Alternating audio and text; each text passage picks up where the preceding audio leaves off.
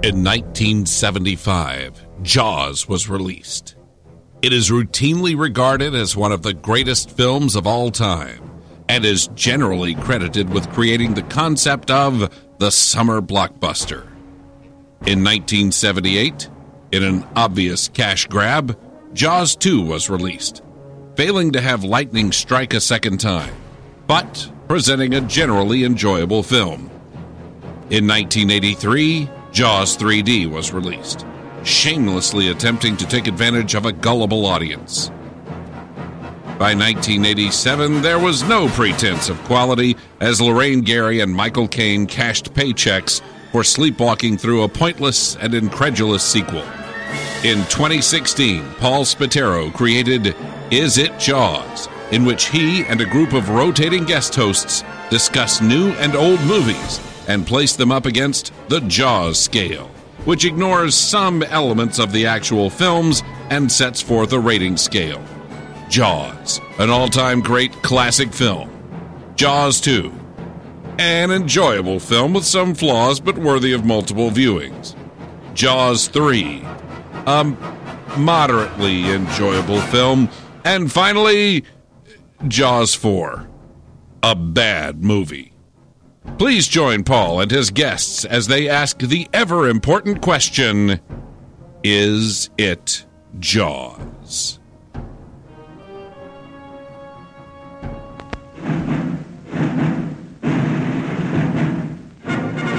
We interrupt this program to give you a bulletin just received from one of our naval units at sea. A large object traveling at supersonic speed is headed over the North Atlantic toward the east coast of the United States.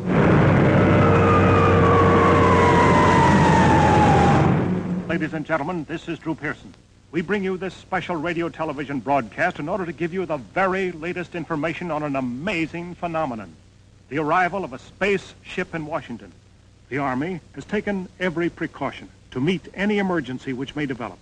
Just a minute, ladies and gentlemen, I think something is happening.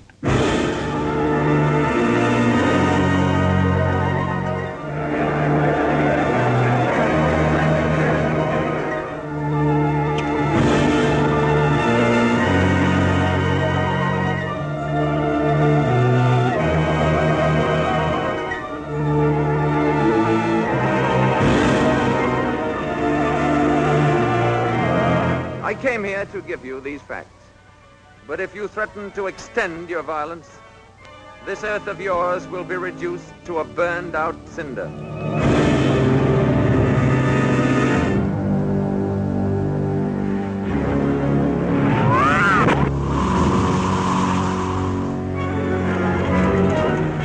But he's a robot. Without you, what could he do? There's no limit to what he could do. He could destroy the earth. All vehicles, close in. Let's go.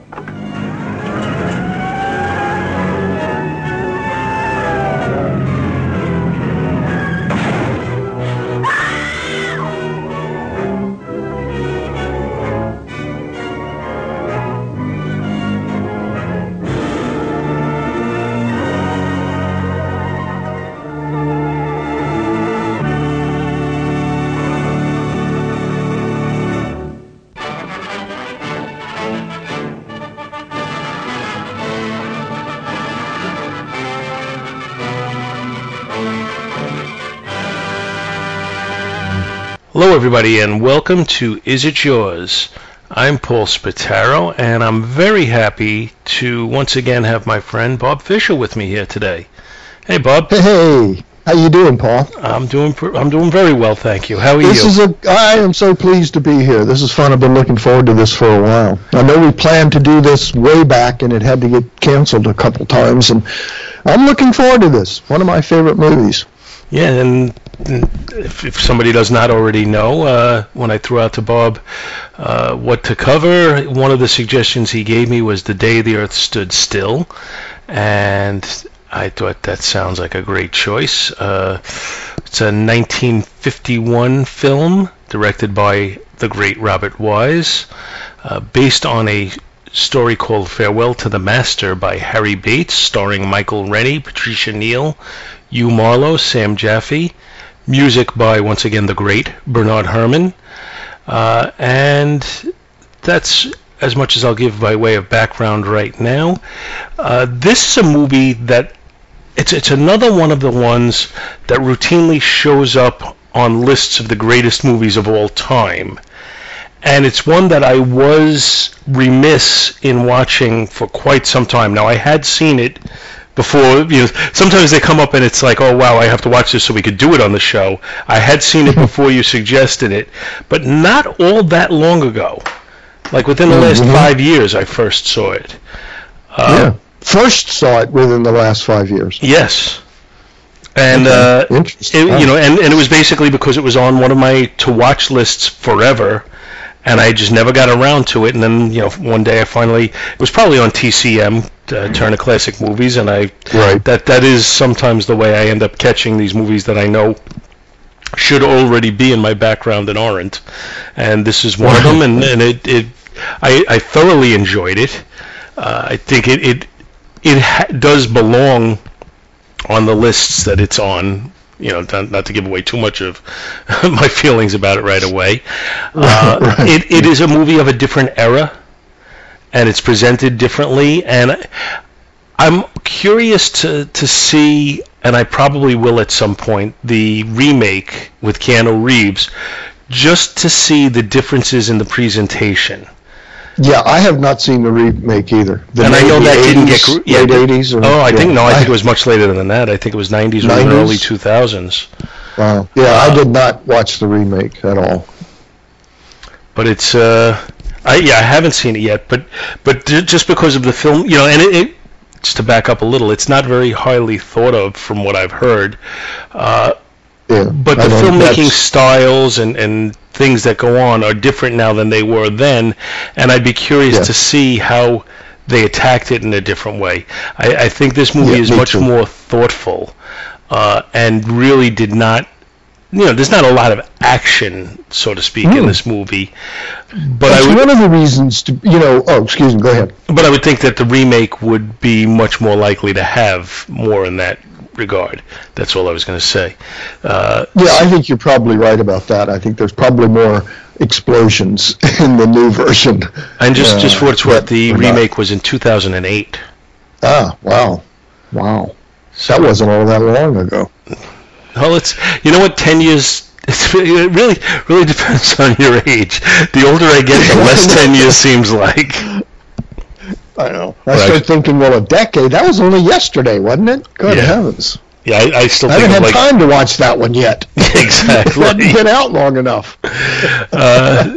What's your background on this? When did you first see it? It's weird. I was talking to Kim about it, and I think, I have distinct memories of watching it for the first time in a movie theater. When I was about... You're not quite old enough unless it was a It had to have been, because I actually thought it came out in the late 50s, but it came out in 51. So I couldn't have seen it because I was born in 52. So it would have had to have been one of those... It's possible that it showed up in one of those Saturday matinees that used to happen here in Richmond, where they would show... Fleischer cartoons, they would show Bugs Bunny cartoons, and then they would show a bunch of serials, the 15-minute westerns and stuff, followed by noon their main feature. And sometimes it was one of these old science fiction shows. And then, of course, I just saw it late night TV over and over and over and over and over again, because once it hit TV in the 50s, they showed it all the time. It was a regular... I'm also thinking possibly, because I spent many summers in Manteo, North Carolina, and they didn't always show movies when they first came out, and they showed whatever they wanted to, whatever apparently the owner of this little theater was into. So I saw several movies that were 5 to 10 years old at the time I saw them for the first time in Manteo on summer break.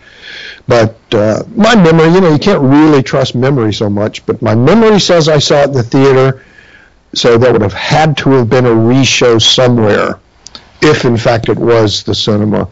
I think of the days when, pre-home video, where TV, broadcast TV, was the only source for viewing these things. Right. And even in my younger days, and for what it's worth, there's 10 years between us, and as Bob and I just discussed, the older we get, the less 10 years seems like. But as a kid, I remember it was pretty common for them to package things as double features and include an older release with a current thing.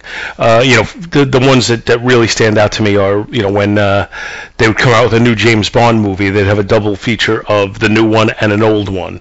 Right. Or when the Planet of the Apes movies, when the sequels were coming out, there would be double features. I know I saw Jaws and Jaws 2 in a double feature. I had already seen Jaws the first time. Right. Anybody who knows the title of the show and is concerned, I did see Jaws on its original release. But there were movies like that they would double up, and it might be a movie that had already been on TV. Periodically, they would re-release Gone with the Wind. Yes. In the movie theaters, or every once in a while, The Wizard of Oz. Wizard of Oz and Gone with the Wind were required viewing from the moment you had eyes open in the South. You had to watch both of those. They were, Gone with the Wind was considered a documentary down here. So, also drive-in theaters. I may have seen it at a drive-in theater. Drive-in theaters did a lot of that double feature or the triple feature, sci-fi night or horror night or something like that. So it's in my family, station wagon with the rear seat going the other way and the whole bit, 58 Ford. It's very possible I saw it at the drive-in with the family night or something too. But this movie, as long as I can remember, I've known this movie. And I was curious, because this is one thing like you. I'm a little curious if any of the younger listeners out there, when I say younger, I'm saying anybody under 40, because that's incredibly young. I know. But they have probably not seen this. And I'm curious if a younger person were to watch this, who's not into movies, who's not like a movie, studying to be in the movies or whatever and looking at this critically, but just on a Saturday night saying, hey, sweetheart, what do you want to watch tonight? Let's watch that movie from 1951, The Day the Earth Stood Still. I don't know that 20-somethings and 30-somethings would do it, and if they did, what would they think about this movie? Because it's so different, like you were saying, with the style of shooting it, and it's in black and white, and younger people, for some reason, have little or no tolerance for black and white movies. And it, again, that shows the brilliance of this director, Robert Wise. We could talk for days just about him. Geeks would know him. Go ahead. I'm sorry to interrupt you, Bob. I'm thinking that a lot of, I don't know how much of my audience is 20-something and 30-somethings, to be totally honest with you. We may have a large audience, we may not have any audience. I have no idea. But I'm thinking a lot of people may be in the boat that I was in, where they've heard of the movie, they know it's considered to be a classic, but they really don't know a lot more about it than that. So I'm going to give the plot, because I don't think spoiling the plot ruins the viewing experience in any way. Not at all. No, I don't think anything. I think if you actually told them everything that happens, it wouldn't spoil it at all. Yeah, this is a movie more dependent on presentation than anything else, and presentation of the thoughts and the ideas and that type of thing. I don't just mean like a VH1 video where it's all just visual. Let me give the plot now. When a flying saucer lands in Washington D.C., the Army quickly surrounds it. A humanoid, Michael Rennie, emerges from the spacecraft and announces that he comes in peace and with goodwill. When he unexpectedly removes and opens a small device, he is shot and wounded by a nervous soldier. A tall robot emerges from the saucer and quickly disintegrates the Army's weapons. The alien orders the robot, Gort, to desist. He explains that the now broken device was a gift for the president, which would have enabled him to study life on the other planets. The alien, Klaatu, is taken to Walter Reed Hospital. After surgery, he uses a salve to quickly heal his wound. Meanwhile, the Army is unable to enter the saucer. Gort stands outside, silent and unmoving. Klaatu tells the President's secretary, Mr. Harley, Frank Conroy, that he has a message that must be delivered to all the world's leaders simultaneously. Harley tells him that such a meeting in the current political climate is impossible. Klaatu suggests that he be allowed to go among humans to better understand their unreasoning suspicions and attitudes. Harley rejects the proposal, and Klaatu remains under guard. Klaatu escapes and lodges at a boarding house as Mr. Carpenter, the name on the dry cleaner's tag on a suit he acquired. Among the residents are a young widow, Helen Benson, played by Patricia Neal, and her son Bobby, played by Billy Gray. The following morning, Klaatu listens to the boarders speculate about the aliens' motivations. While Helen and her boyfriend, Tom Stevens, played by Hugh Marlowe, are not at home, Klaatu is a babysitter for Bobby. The boy takes Klaatu on a tour of the city, including a visit to his father's grave in Arlington National Cemetery. Klaatu learns that most of the deceased are former military servicemen killed in wars. They visit the Lincoln Memorial, and at the heavily guarded spaceship, Klaatu asks Bobby who is the greatest living person. Bobby suggests Professor Barnhart, played by Sam Jaffe. Bobby takes Klaatu to Barnhart's home, but the professor is not home. Klaatu adds a mathematical equation to assist in solving a celestial mechanics problem on Barnhart's blackboard, and leaves his contact information with the suspicious housekeeper. During the evening, a government agent accompanies Klaatu to Barnhart. Klaatu explains that the people of other planets are concerned now that humanity has developed rockets and a rudimentary form of atomic power. Klaatu declares that if his message is ignored, Earth will be eliminated. Barnhart agrees to gather scientists from around the world at the saucer. He then suggests that Klaatu give a harmless demonstration of his power. Klaatu returns to his spaceship that night, unaware that Bobby has followed him. Bobby sees Gort render 2 soldiers unconscious, and Klaatu enters the saucer. Bobby tells Helen and Tom what he saw, but they do not believe him until Tom takes a diamond he found in Klaatu's room to a jeweler and learns it is unlike any on Earth. Klaatu finds Helen at her workplace, and they take an empty service elevator which stops precisely at noon. He has neutralized all electricity everywhere for 30 minutes, except for such essential services as hospitals and airplanes in flight. Klaatu reveals his true identity to Helen, asks for help, and explains his mission. After Tom informs the authorities of his suspicions, Helen breaks up with him. She and Klaatu decide to visit Barnhart's home. On the way there, he tells her should anything happen to him, she must say to Gort, Klaatu Barada Nikto. Their taxi is spotted and hemmed in. Klaatu makes a break for it and is shot dead. Helen quickly heads to the saucer. Gort kills 2 soldiers standing watch and advances on her. Before fainting, Helen utters Klaatu's words. Gort carries her into the spaceship, then leaves to retrieve Klaatu's body. Gort brings Klaatu back to life, but he explains to Helen that his revival is only temporary.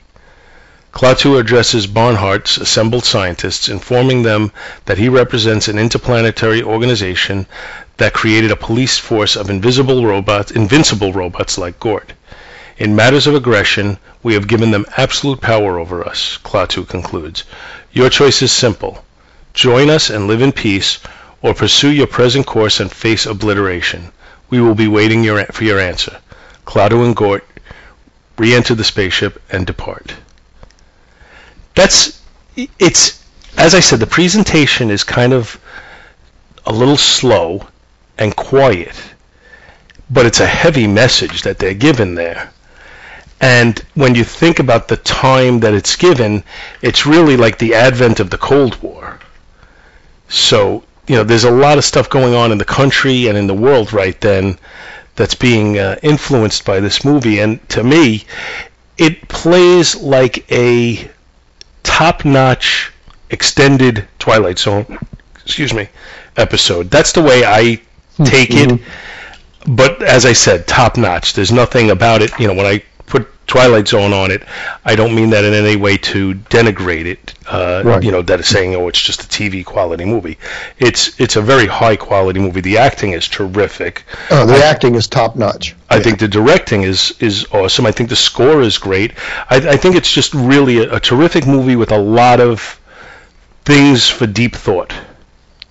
I think that's a good way to put it. And because it is, I hesitate to say slow because it's so intense.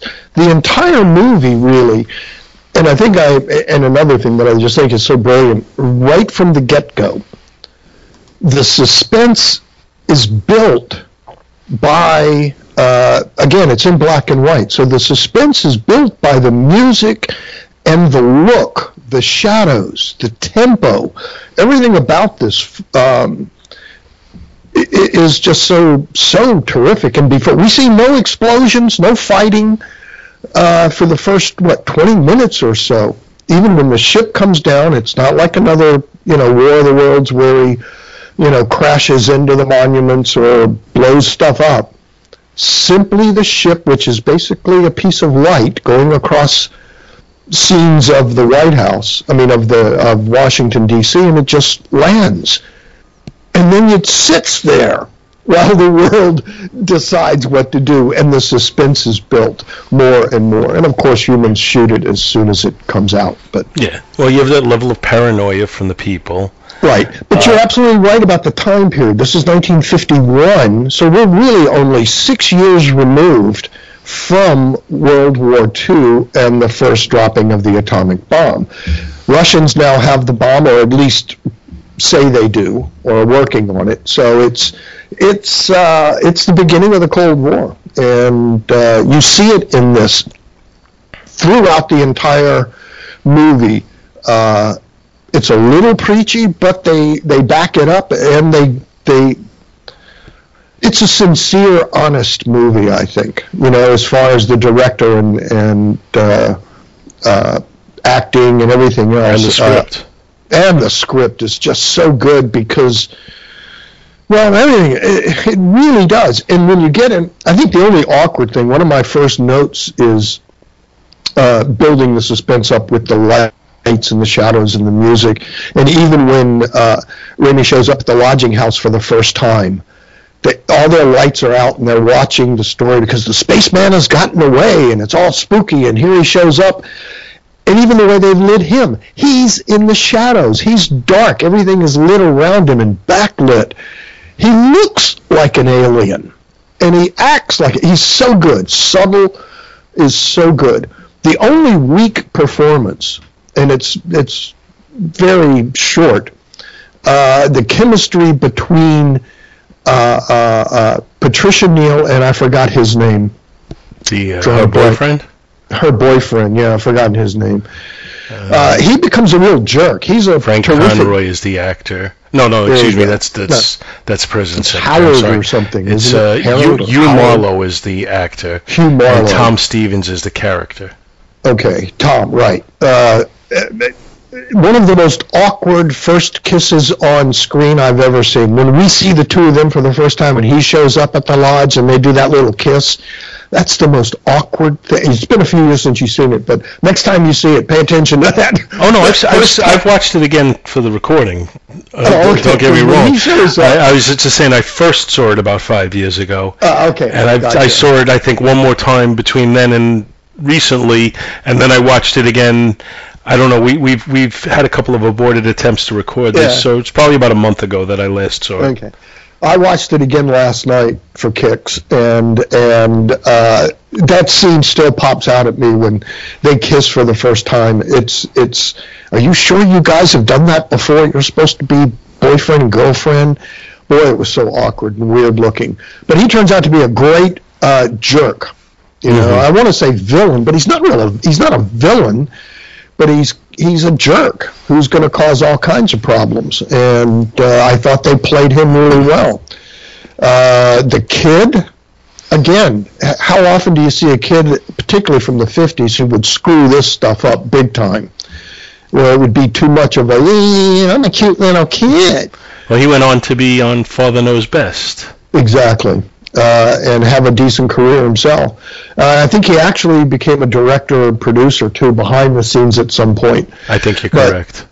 But he did a great job with this, and you really can't point to anything, terrible about this stuff. They get the point across to the alien that Earth is and has been a violent country. world, and taking him to the Arlington, I thought, brought that point home again, but from another angle, where we were celebrating in a memorial way those that gave their life for what we assume was honorable. Hasn't always been, but there have always been wars. And, I think they portrayed that kind of stuff as you would expect from a 50s movie, a little schmaltzy, but not over the top. I thought and I think that goes back to Robert Wise as a director. I think he moved this thing along, kept it going when you think, but every single scene that I looked at again last night, from the opening to him showing up at the lodge for the first time, Bobby taking him around Washington to look at all of those, and then when he meets Sam Jaffe for the first time, Professor Barnhart, that to me is just one of the best scenes anywhere. I mean, it's so good because Sam Jaffe, Professor Barnhart, in that moment realizes the entire weight and the power that this guy is telling him. And when he does that, remember in Star Trek, I guess it was 3. Which one was it where you killed my son, you Klingon bastard? And he fell. Star Trek 3. 3. Okay. Sam Jaffe almost does the same thing here when the weight of what Klaatu is telling him, and he goes to sit back down in his chair, and he just staggers a little bit and falls back into his chair because he understands the complete power that Klaatu can do. And then bringing it back when the day the Earth stood still, and Sam Jaffe's secretary comes in, and she's all messed up, scared, and everything is stopped, and he's there reading the paper and smoking. Are you scared? That's good. That's very good. So brilliant. I mean, subtle and brilliant.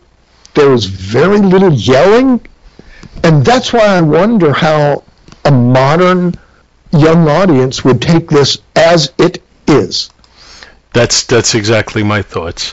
And I think a combination of Robert Wise's directing style and Michael Rennie's acting style, they're both a little understated in the way they're presented in this movie, and it gives the concepts that they're presenting a chance to breathe and a chance to sit with you, where you start thinking about them. You're not being overwhelmed with, again, an MTV type, fast cut editing thing going on, where you don't have time to contemplate because you're moving on to the next action sequence.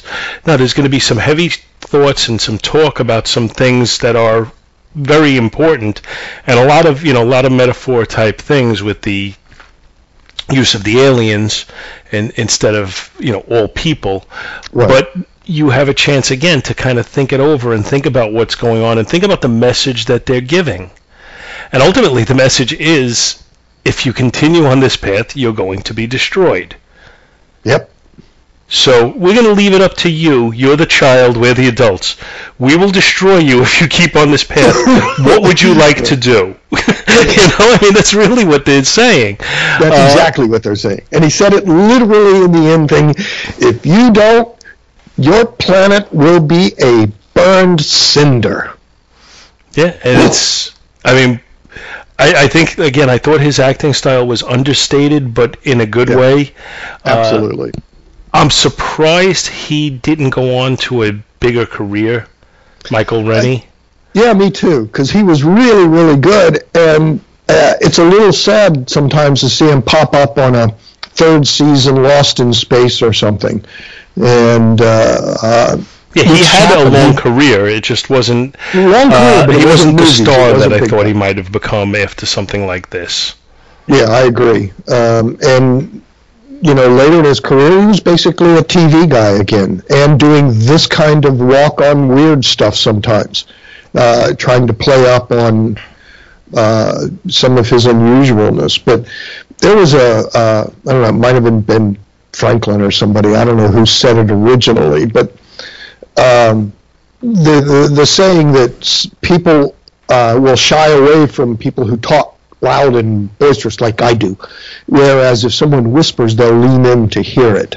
You know, they'll want to say, they'll lean in to hear. And that's what you're doing in this. You're going, what? You're into it, and because of the pacing, if you really sit there and watch this sucker, it will take you to a world that did exist. This looks like what America looked like in the 1950s. Now I'm sorry, go ahead, Bob. Yeah, well, actually the late 40s, because this was shot in 51. But this is what America looked like. And some of the things that they're talking about, we're still talking about today. Different cultures living together, and all of the things that we're going through right now are being talked about, but as a planetary universal thing instead of a single country.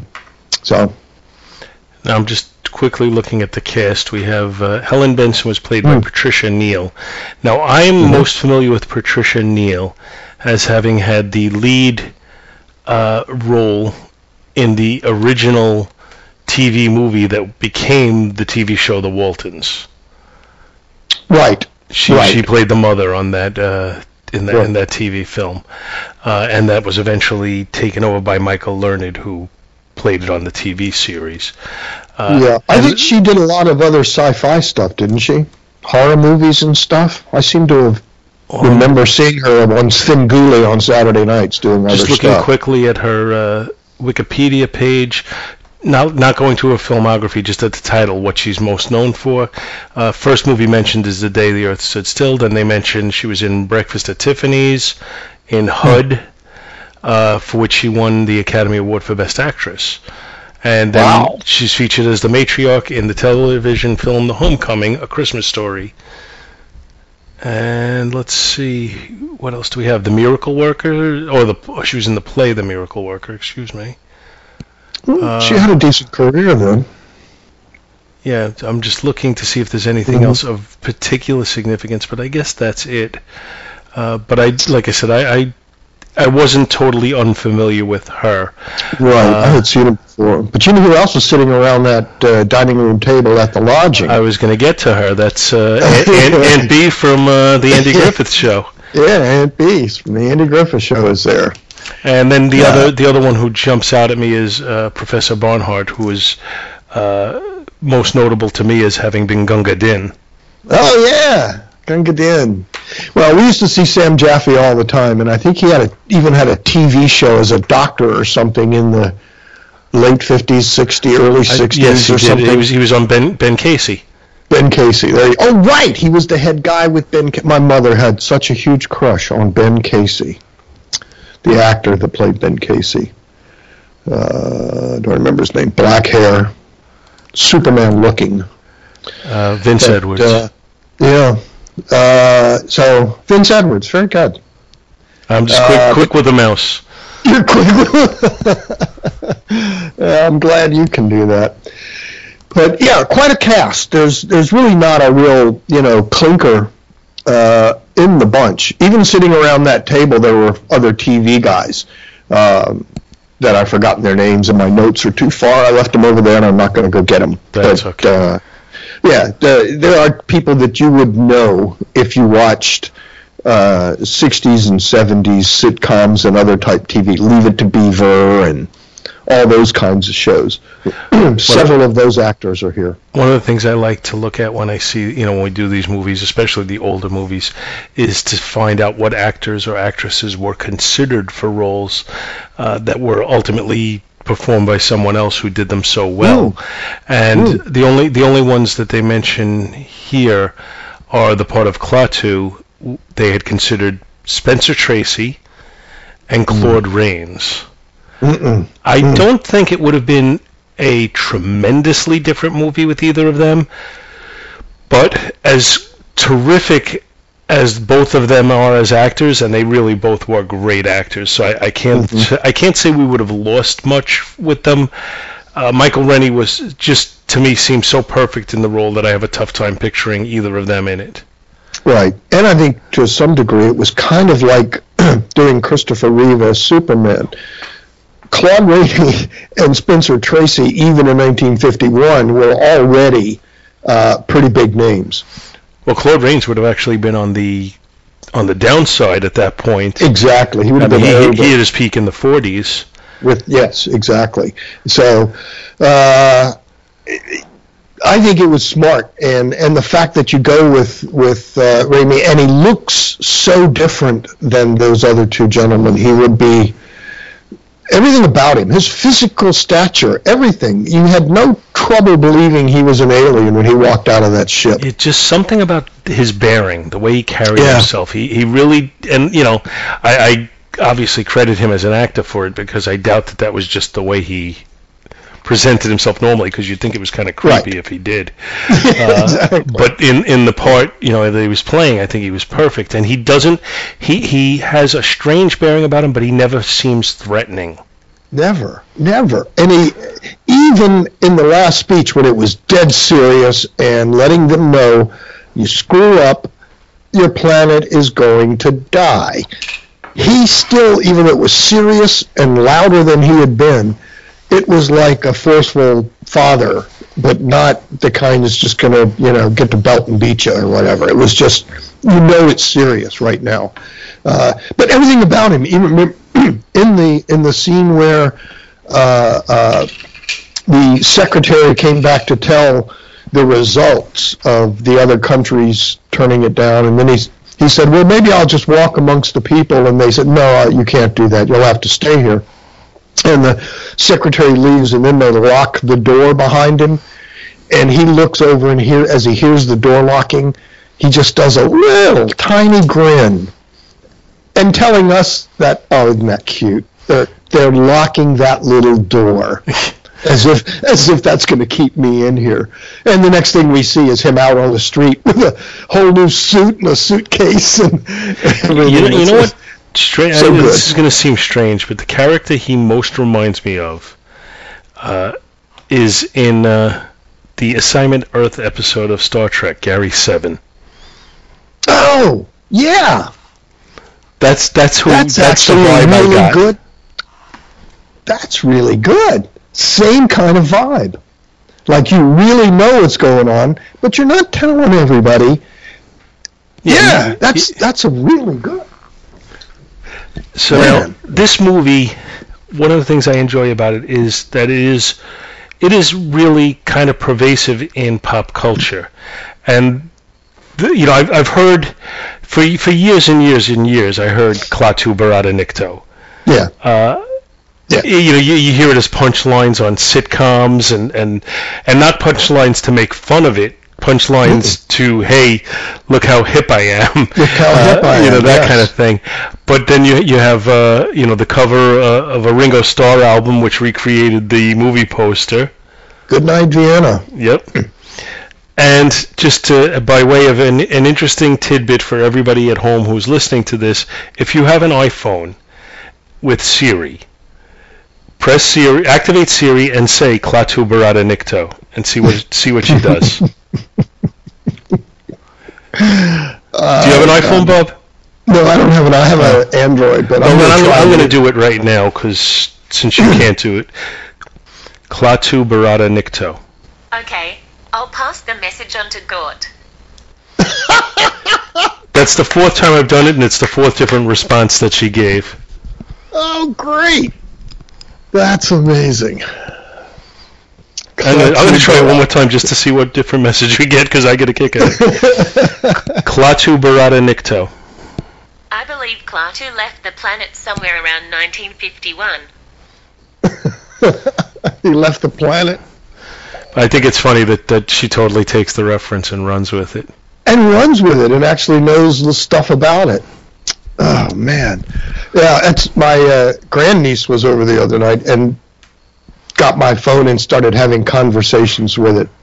And she's like 8 and playing jokes and saying, tell me a joke. And phone's amazing. But Klaatu Barada Nikto. Gort Klaatu Barada Nikto. Now, one of the I'm going to put it in quotations, controversies about this movie is the resurrection of Klaatu. And apparently there was some issue with the script. The Motion Picture Association of America had them add the script to the line in where Klaatu says that he's only been revived temporarily because the power of life to death is reserved to the Almighty. Right. I thought that line really stood out, didn't you?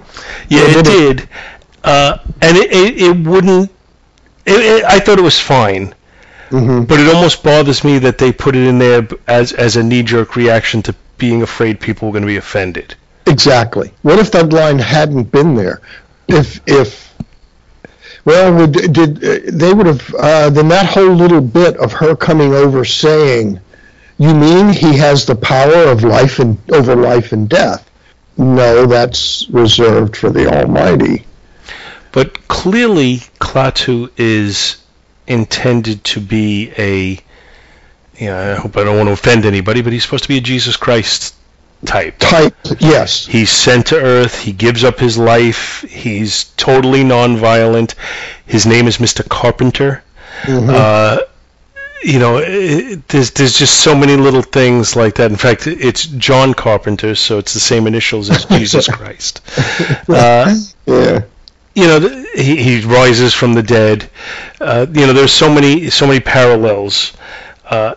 I don't see why anybody should be offended by it. I think it's a parable, it's a story, and it's trying to give a very positive message. Exactly. But they were afraid of people. I think that was the beauty of the 50s and the 40s, and this is something that I've been saying forever. Grade B and science fiction, not even grade B, but science fiction as a genre has almost always been used as metaphor for other things, whether it be religion or war or sex or race or whatever. Science fiction is a good way to tell these stories. And one of the things I liked about this story and the way they did this is that they don't hit you over the head with it. They don't pose him in a Christ-like, they don't make a he's on the cross, arms stretched out, light glowing with organ music playing behind him, as in Superman Returns or something. You know what I'm saying? They don't hit you over the head saying, this is our Christ-like figure. They're saying, if you want to find all these little details, and if you see that yourself based on your own personal whatever, yay. But we're not going to hit you over the head with it and make it, I don't know, preachy. I said earlier, it's a preachy, but not a preachy. It's a sermon, I guess, but not preaching. It's what you want to get out of it if you see those kinds of things. But especially in the 50s, nobody should be offended by, I don't even think you should be offended by it today. It's simply making a statement. But I agree with you. If they hadn't put it in, I don't think it would have offended anybody. You would have simply gone along with the whole science fiction alien spaceman movie. Oh, he can bring guys back to life. No, I'm thinking about the whole thing, and like you said, there was no overt on the cross reference or anything like that. When he dies, is there a pieta, I always forget how to pronounce it. Pieta, I think, moment. The statue by Michelangelo where the mother is holding Jesus's, deceased body. Do they have? Is there a moment like that? No, when he's I don't remember seeing anything like that. I thought it was just the kind of sound effects that the kind of spooky, and then the lights changed. And he started breathing again. And when he got up, they cut back and forth to her. But I don't think they left the ship during the resurrection bit. I don't think so either.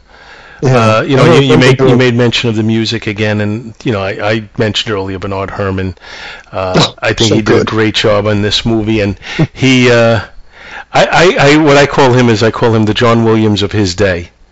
Mm-hmm. You know, he I guess, I'm trying to think most notably, I guess he did the theme for Psycho. Right. And he did the theme music for The Twilight Zone. That's two things, but I mean, he was heavily, the way John Williams is with Steven Spielberg, Bernard Herrmann was that way with Alfred Hitchcock and Orson Welles, among others. Well, he did something that Williams does so beautifully too in modern, is you set the tone, the mood. If you watch the same scene with the sound down, you don't get the same feeling you get with the music there. And the music in this thing is so good. It not only sets you up for the scene coming, it really does hone right in on the emotions that they're trying to portray at the moment they're doing it. You know, along with the gorgeous black and white cinematography. It's perfect. It really is for this kind of a genre. It's just a great, perfect blending of the sound and the. I think I was thinking a lot of that last night. That I think they used a lot of the cut scenes. Remember when the saucer first landed on the baseball diamond near the Capitol, and all the police cars coming out from everywhere, and all the emergency vehicles and stuff. I think they've used those scenes in TV shows and, you know, other places. Those identical scenes, not reshot, cut it from that movie and put them in your own little show. So it would have had to have been someone from the same theater or given them rights to do it, I guess. Mm-hmm. But we see it all the time. But the music for that, even the emergency, the suspense, everything about it, it just. I thoroughly enjoyed watching this movie last night. Yeah, and, as did I when I did my rewatch. Yeah. As far as the legacy goes, and again, I'm referencing the Wikipedia page here. Mm-hmm. It was ranked number 82 in 2001. It was ranked number 82 on 100 Years, 100 Thrills, a list of America's most heart-pounding films. It placed number 67 on a similar list, 100 Years, 100 Cheers, a list of America's most inspiring films. In June 2008, the American Film Institute revealed its 10 Top 10, the best 10 films in 10 classic American film genres, after polling more than 1,500 people from the creative community. The Day the Earth Stood Still was acknowledged as the 5th best film in the science fiction genre. That's as of 2008, too. That's not, that was 1960. Yeah. The film was also on the ballot for AFI's other lists, including 100 Years, 100 Movies, the 10th Anniversary List, 100 Years, 100 Heroes and Villains, for Klaatu in the Heroes category, 100 Years, 100 Movie Quotes for the famous line, Gort Klaatu Barada Nikto, and AFI's 100 Years of Film Scores. Wow. The Day the Earth Stood Still is now considered one of the best films released in 1951. The Day the Earth Stood Still is ranked 7th in Arthur C. Clarke's list of the best science fiction films of all time, just above Stanley Kubrick's 2001: A Space Odyssey, which Clarke himself co-wrote. The 1951 film holds a 94% certified fresh rating at the Film Reviews Agritor website Rotten Tomatoes, based on 54 reviews, and a weighted average of 8.1 out of 10.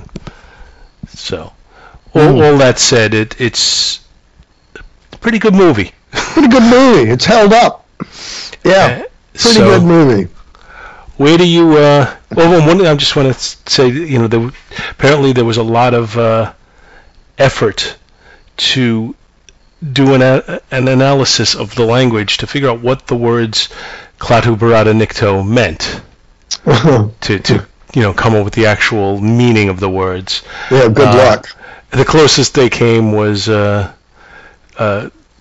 something to the effect. Oh, what was it? Actually, Billy Gray, who played Bobby Benson in the film, said he believed the message was coming from Klaatu that Barada Nikto must mean save Earth.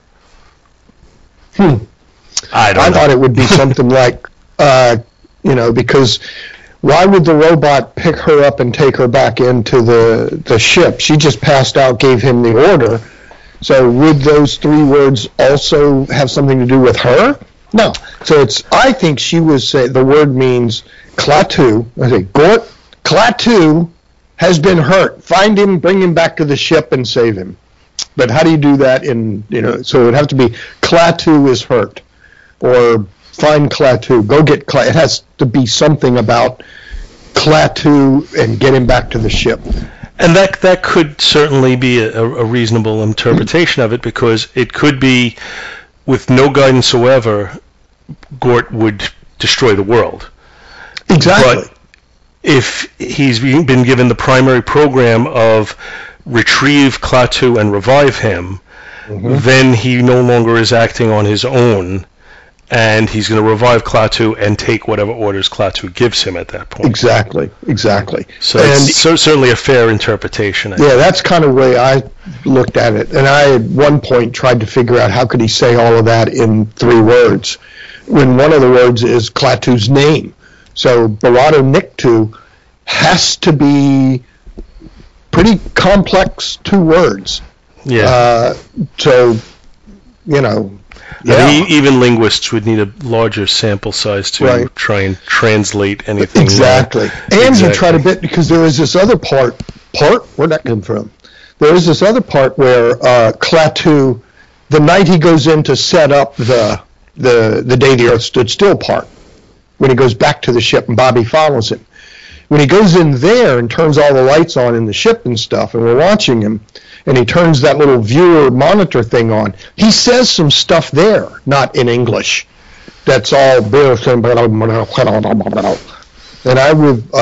think if people maybe get a sound sample of that somehow, it just dawned on me last night that he wasn't speaking English for that. He was speaking the Klaatu Barada Nikto language, and it just flowed.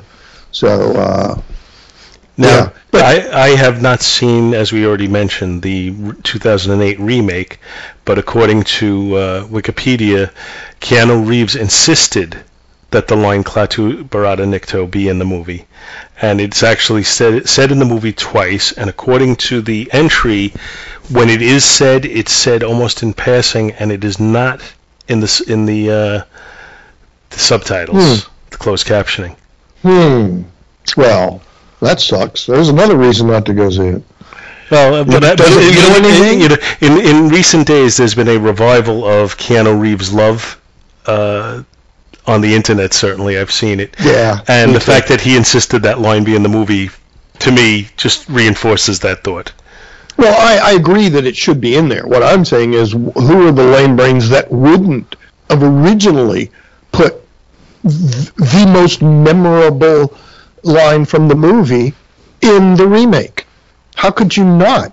So that would tell me then that Gort is never told by what's her face. It's a whole new story then. Well, yeah.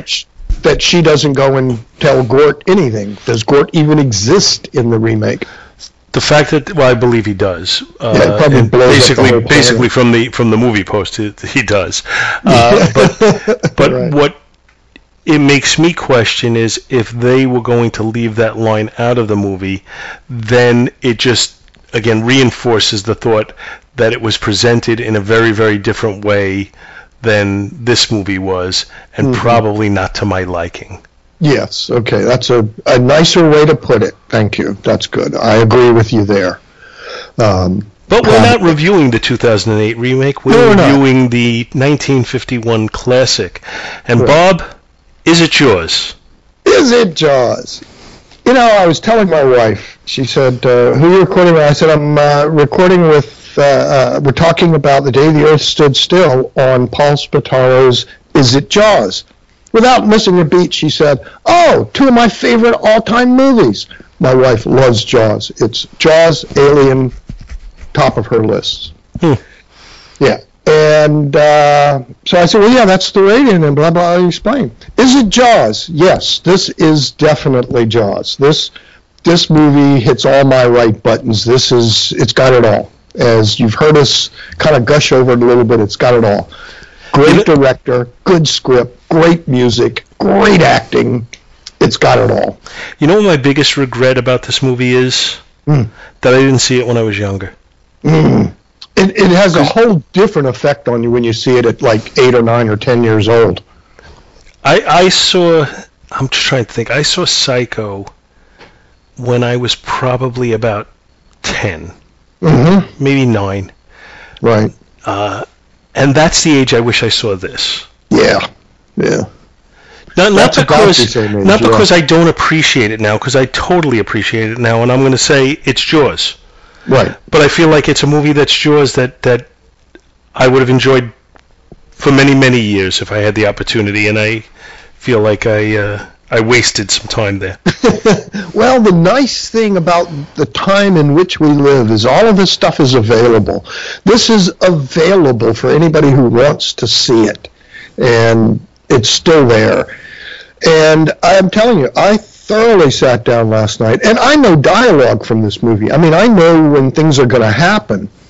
And there were still points in this movie where I still got the nice little chill in the back of the neck and the smile from just going, God, that was so good. And little things, when the assistant is about to erase what Klaatu had just written on Professor Barnhart's blackboard, and out of the clear blue he comes back in and says, I wouldn't do that. Professor Barnhart was really going to need that later.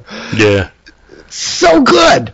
Little bits like that. Yeah, it's definitely Jaws for me. And I did see it sometime as a kid, that 8, 9, 10-year-old, in a theater somewhere. And it had that effect on me. I saw Psycho at about the same age. So, and I know where I saw Psycho, in the theater in Manio. But yeah, it has that kind of thing. Plus, as a kid, seeing it, I remember kind of being the same age as Bobby in the thing, and me being Bobby as a kid.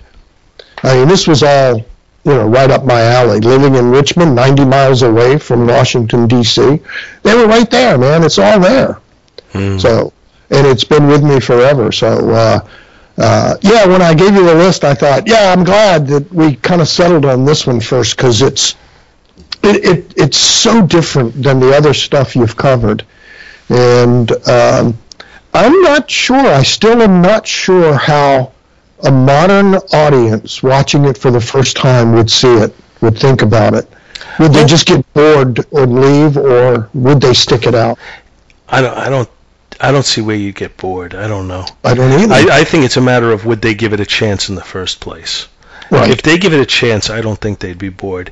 Now, if anybody's listening to this and has never seen the movie, and I'm thinking there's somebody who hasn't seen it who's going to listen anyway, and if so, and if you give it a shot, write in. Let me know what you think about it. JawsPodcast@gmail.com. I'd like to hear from you. But this was a lot of fun. I enjoyed doing this, and I'm very thankful to you for mentioning this movie, because I'm glad I got a chance to watch it again. Anybody who's listening and enjoys Bob and I together, we did do a previous episode of Is It Jaws? And if you don't know already, Bob and I are both lovers of classic rock. Let's describe it that way. And you could hear us on Long Play, where we, if you think we gushed over this one, listen to us talk about Abbey Road. And we're talking about doing some more music podcasts together, because we like gushing. Because we like gushing. But thank you, everybody, for listening. Thank you, Bob, for coming on. My pleasure. It's a lot of fun. Any old time, Paul. Anytime. And everybody listening, we'll see you in 2 weeks. Good. Klaatu, Barada, Nikto. Klaatu, Barada, Nikto.